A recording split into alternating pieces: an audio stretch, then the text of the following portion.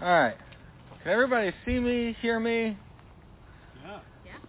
Man, I feel very... Better than ever. We should do this all the time. All right. Well, if you have your worship guide,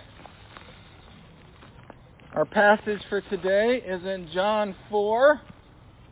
You don't have to yell so loud. Don't have to go so loud. But you can. There's other people. I have two volumes, mumbling quietly or really loud. Can confirm. All right. We made it to John 4, and we're going to spend a few weeks in John 4, specifically a few weeks in this famous story of Jesus in Samaria with the woman at the well. So today we're just going to kind of intro the story, and I want to show you one thing. But since we're going to spend a few weeks here, let's read the whole passage. It's 42 verses. It takes a minute. So if you have your worship guide or your Bible, John 4, and let's stand together.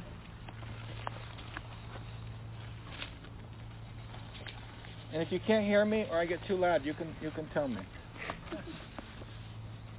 Okay.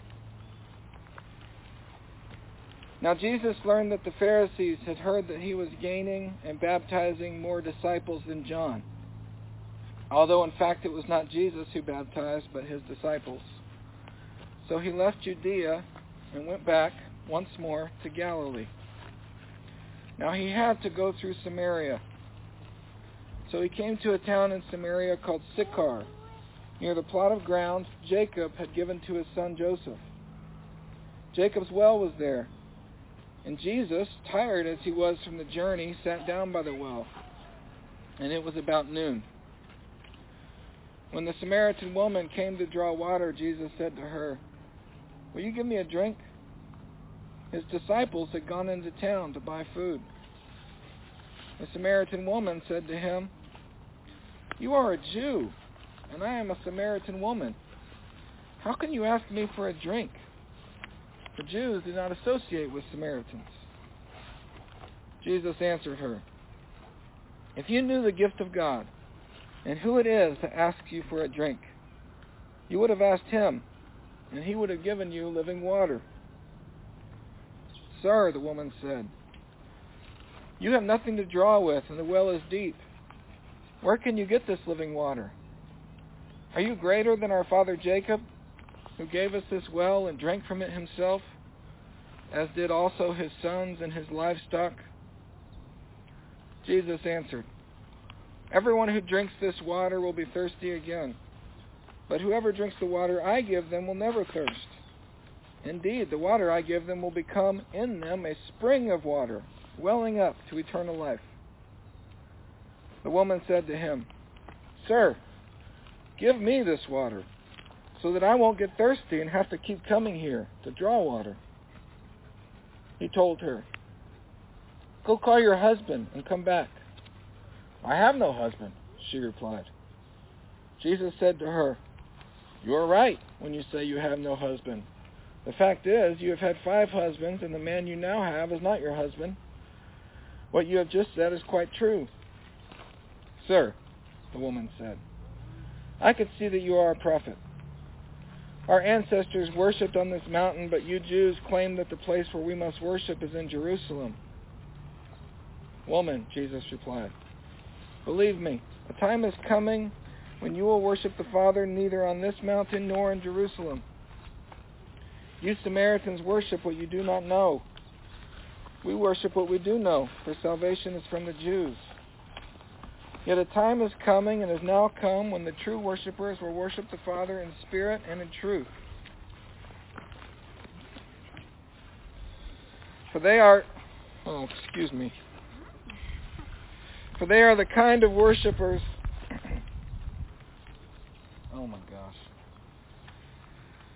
They are the kind of worshipers the Father seeks. God is spirit, and his worshipers must worship in the spirit and in truth."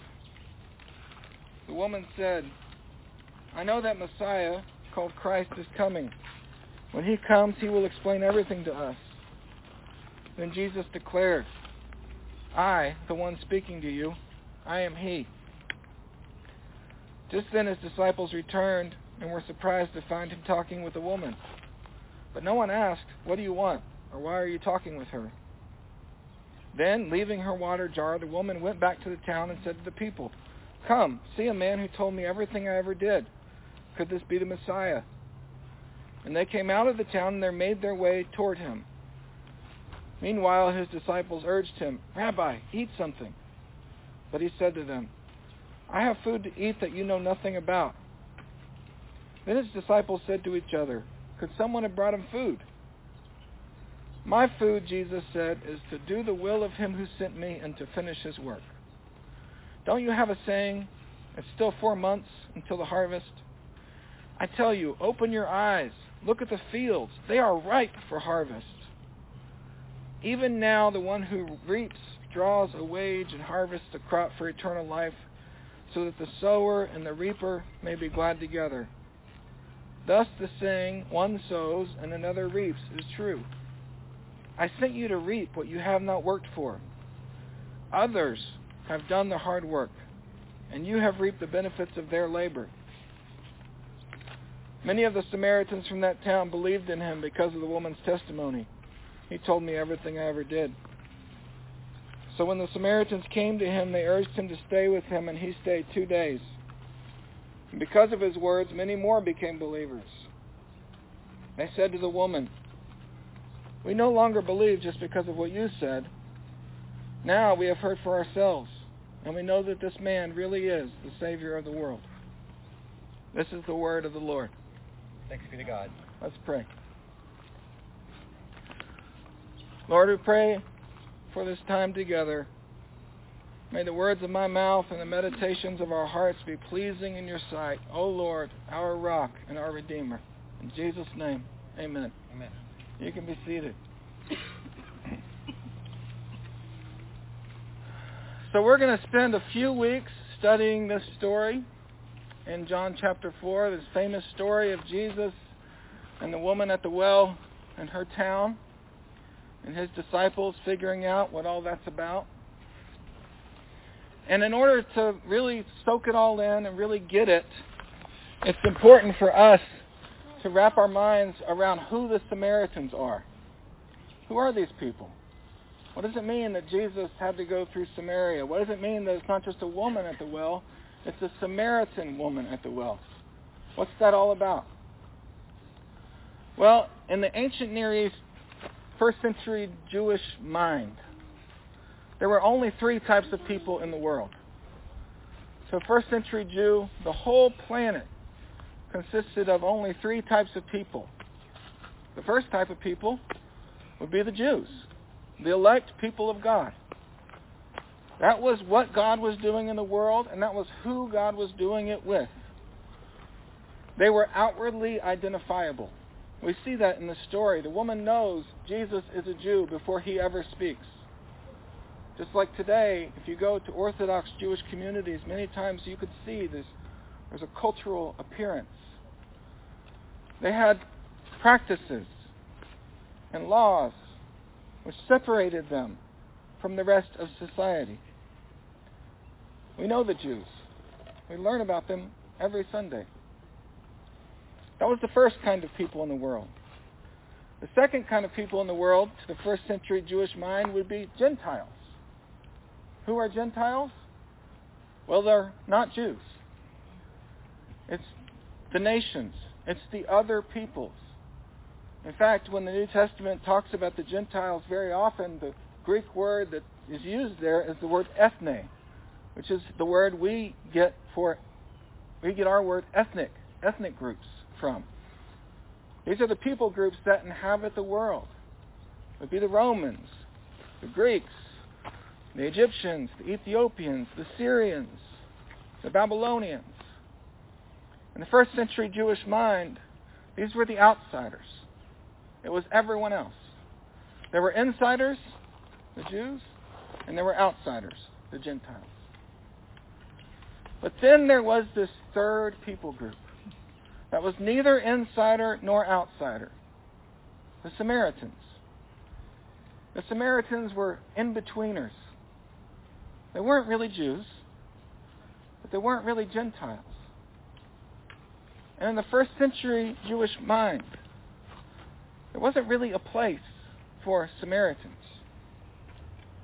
They used the Scriptures. They used the Pentateuch, the first 5 books of the Bible, the books of Moses. They considered that story, the story of creation, of God pulling a people together, of God taking a people out of Egypt, moving them into the land. They thought of that story as their own. But they didn't use the rest of the Scriptures. They threw out the writings and the prophets. In the first century Jewish mind, that was an abomination. Just like to us today, with other groups who might use parts of the Bible, but not the whole Bible. That can be uncomfortable. There's a famous story about Thomas Jefferson taking a pair of scissors and cutting out everything in his Bible that smacked of a supernatural world. Thomas Jefferson was a die-hard naturalist. He was a deist. There's no supernatural. And what he ended up with is a document we call Jefferson's Bible. And many of us view that as a kind of abomination. It's a halfway faith. It's not enough. And to many, that's even worse than no faith at all. This is how the Samaritans were viewed. It was a borderline, fence-riding, in some people's eyes, abomination, in between, strange people group. So where did they come from? Well, we read the story earlier in the service from 2 Kings about the origins of the Samaritan people. We talk very often about the Babylonian exile.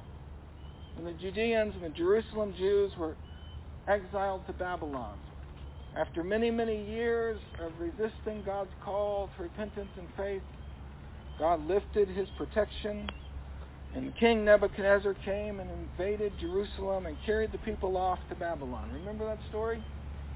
After about 70 years, most of them came back, and they rebuilt Jerusalem. We have that story in our minds.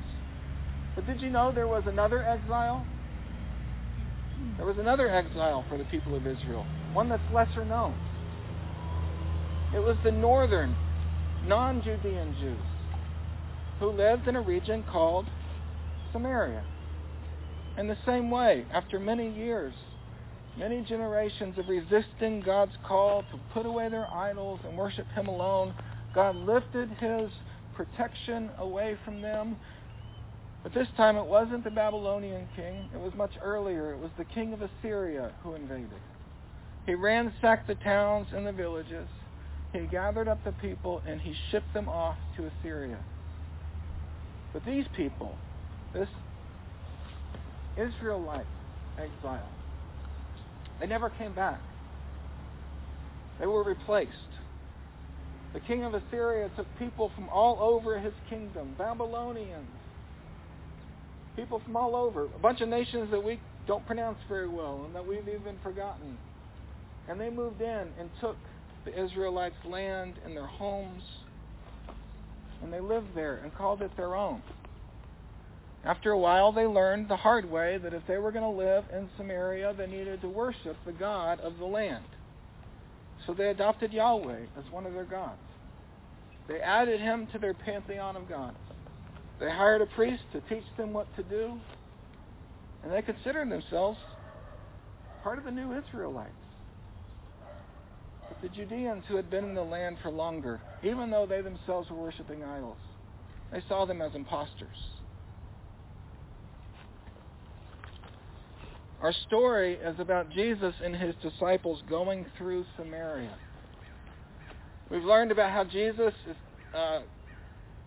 by birth, Judean, but by culture and by community is Galilean.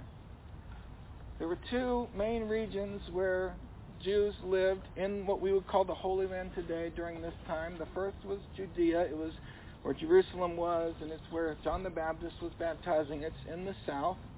And then there's this other area in the north called Galilee. That's where Nazareth is, Capernaum is. That's where Jesus grew up. That's where most of the disciples were from. But in between these two regions is the land of Samaria. And in order for Galilean Jews to travel down to Jerusalem to worship during the festivals, like we read about in John 3, Samaria is in between. In order for Judean Jews to go visit relatives and friends in Galilee, Samaria is in between. Now, most of the time when Jews traveled back and forth, they didn't go through Samaria. That would make the most geographic sense. Just like if we were all going to pack up and travel down to Eugene, we'd probably drive through Corvallis, because it's in the middle. But most Jews at this time, they actually went around Samaria. They didn't want to deal with Samaritans. They didn't want to recognize the presence of the Samaritans. There was great tension that had lasted for hundreds of years between Jews and Samaritans. We see this. Jesus approaches the Samaritan woman. He asks for a drink. And what does she say? How can you, a Jew, ask me, a Samaritan woman, for a drink? Now, one piece of that is that he was a Jewish rabbi and she was a woman. And that usually didn't happen, and we'll get to that probably next week. But she doesn't just say, how can you, a Jewish rabbi, ask me, a woman, for a drink? She says, ask me, a Samaritan woman, for a drink. Jews and Samaritans didn't share things. Some of us might be old enough, most of us not. We just heard the stories and saw the pictures of a time in the United States when segregation between black folks and white folks was legal on the books, law and policy. We've seen the pictures of the water fountains labeled colored only. That's our people's history. Well, here, in this time and place, it was not that different. How could you ask me for a drink from this well? They were segregated. Now, this was not a new thing. It had been like that for hundreds of years. In fact, there's a story in Ezra chapter 4. When those Judean exiles returned from Babylon, with Ezra and with Nehemiah, they were rebuilding Jerusalem and rebuilding the temple. There was a group of Samaritans that traveled over. They went up the mountain to Jerusalem. They went up to the party and they said, hey guys, we worship the same God you do. Can we help build the temple? Welcome home. Can we help you?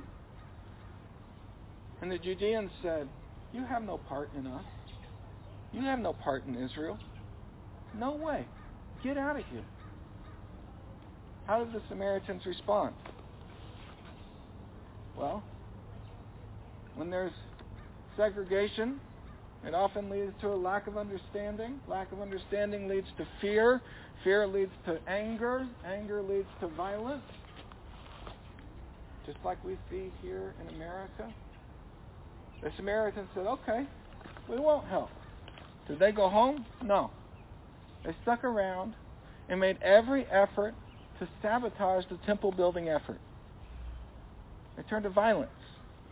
And ever since that time, there had been violence, segregation, prejudice, and avoidance.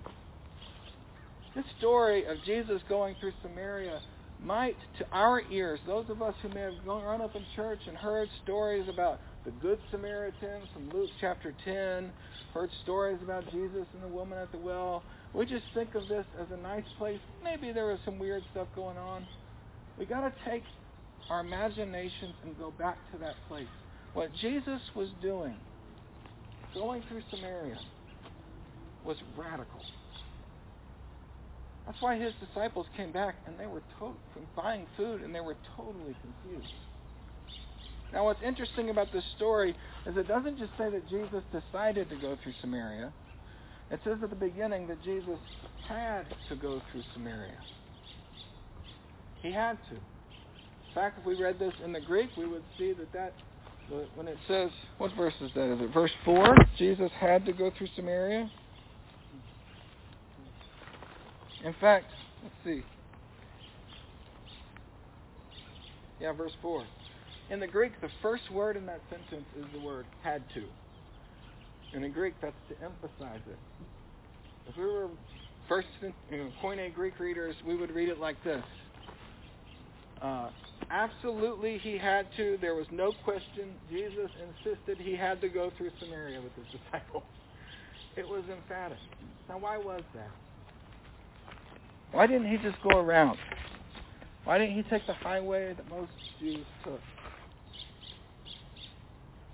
Well, remember how we spent the first 10 weeks in John's Gospel learning about Jesus and maybe how John introduces us to him as the Word of the Father. He's the eternal Son of God, the second person of the Trinity, and he's the Word of the Father. And just like words come out from us, come out from our bodies, come out from our minds in order to express ourselves and to accomplish our purposes, Jesus, this eternal Son, goes out from God the Father, expressing God the Father's will, accomplishing God the Father's purposes. Right? Right now I'm speaking to you with words. Why? Because I have a purpose for you, which is to teach you the Bible and lead you in worship. And my words go out to accomplish these purposes. Well, Jesus is the Word of God. And he goes out from the Father to accomplish the Father's purposes. He's also the Spirit-anointed man. Remember, we learned from John the Baptist that's who he is. So he is anointed by the Holy Spirit to be prophet, priest, and king for the whole world. So if Jesus has to do anything, if Jesus is being sent anywhere, it's because the Father and the Spirit are sending him.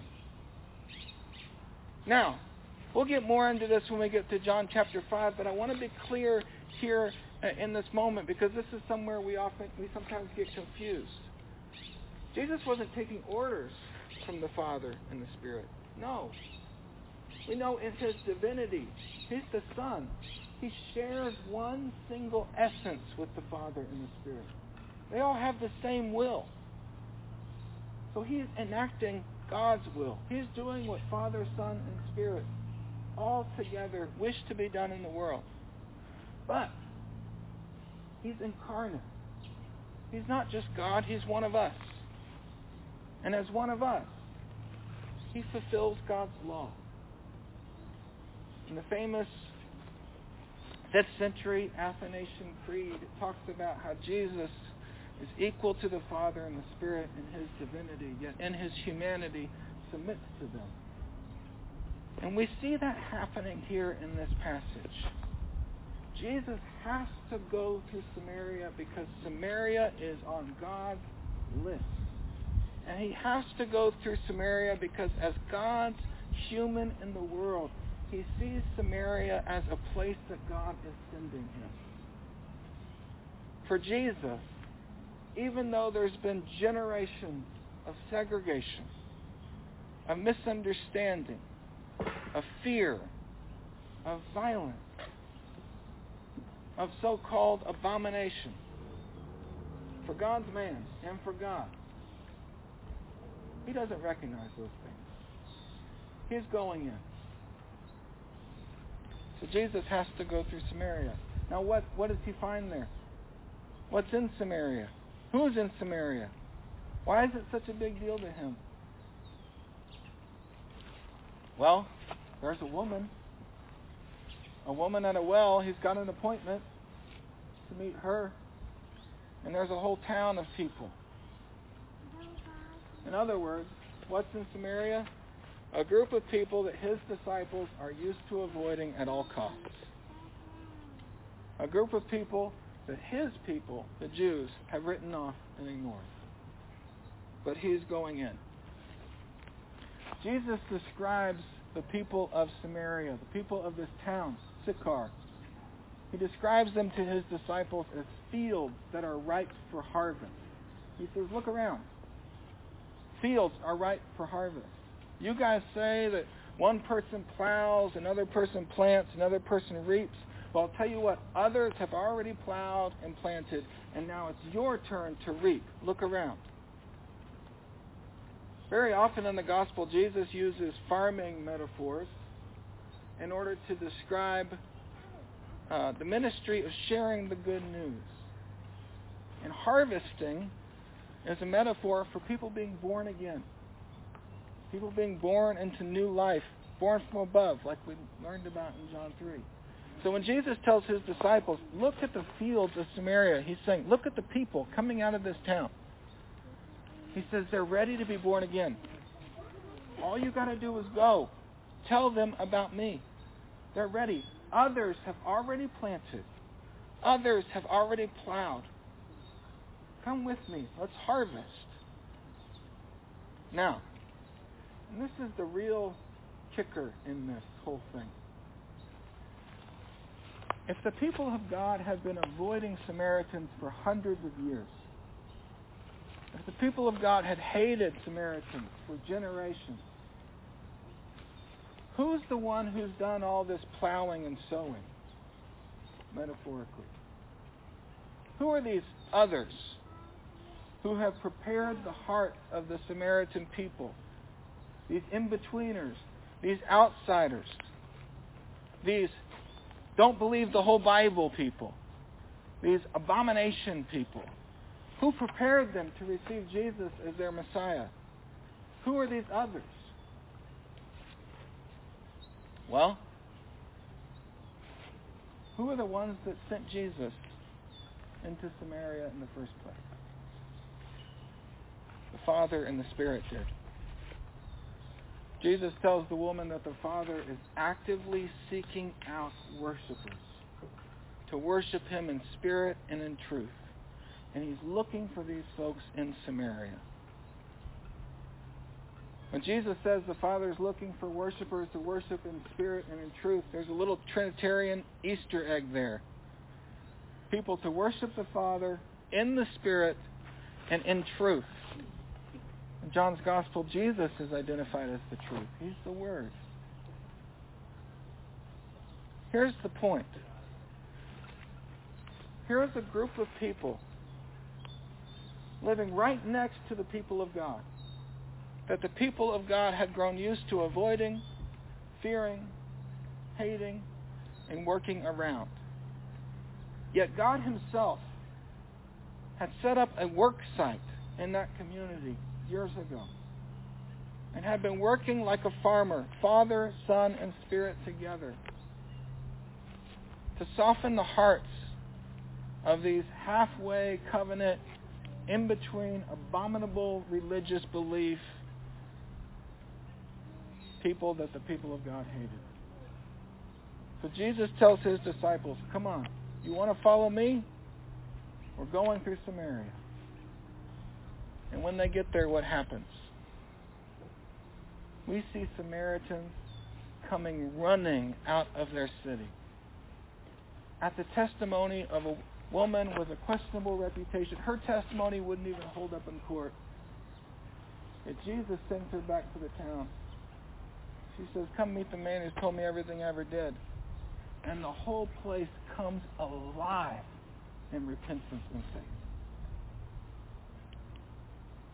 This story, and we'll be in it for a few weeks, but right here at the beginning, before we even get into the dynamics of Jesus' conversation with the woman, before we even get into the theology of what it means that he is the one who gives living water, before we get into any of it, we need to decide together as a church whether or not we are going to be the kind of disciples who follow Jesus into Samaria or who just want to go around. There are Samaritans all around us. Each one of us has a Samaria in our own life. Who are the people that you have grown used to avoiding? Who are the communities that you have grown used to ignoring and going around? Is there anyone in your life that has kind of a halfway, half-hearted, maybe Christian faith that you find offensive? They say they believe the Bible, but you think they've thrown out most of it. Maybe they say they believe in Jesus, but they don't like the church. Well, obviously they're not reading their Bible. Maybe they say they want to believe in Jesus, but they have a different sexual ethic than you, a different political view than you. a different worldview than you. Maybe you find their lifestyle offensive. Maybe it's a community of people from a different race, and you don't think of yourself as a racist. But man, you do not understand their culture, and you wish they would just drop the whole thing and act right. Maybe it's the people who are always talking about racism when you don't see it around you. And you're so tired of all this liberal jargon. Look around. These are the Samaritans in your life. People who don't share your values. The halfwayers, the in-betweeners. It's easy for us to celebrate sending a missionary to the nations. But how hard is it to cross the backyard to speak across the fence with a Samaritan neighbor? To pick up the phone and call a family member that we'd rather not talk to. Folks, each of us have Samaritans in our own life. Those are the places God is working. The fields are ripe for harvest. You know, Jesus didn't just go through Samaria with his disciples. Jesus went to the cross for Samaria. And you know what? Jesus went to the cross for you. His cross breaks down the dividing wall of hostility between people groups, between family members, between denominations, between cultural groups. So what kind of church are we going to be? Are we going to be a follow Jesus into Samaria church? Or are we going to go around? Well, I think that depends on whether or not we want him in our life. Because he's the Lord of Samaria. Let's pray.